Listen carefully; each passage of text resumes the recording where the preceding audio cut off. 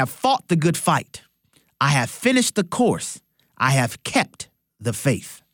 My name is Abraham Hamilton III, and this is the Hamilton Minute.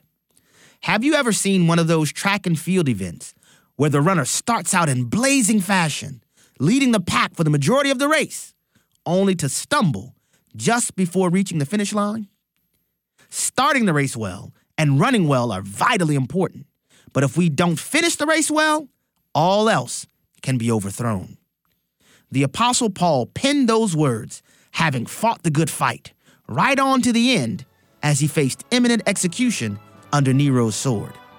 Let us all, brothers and sisters, set our courses to finish well.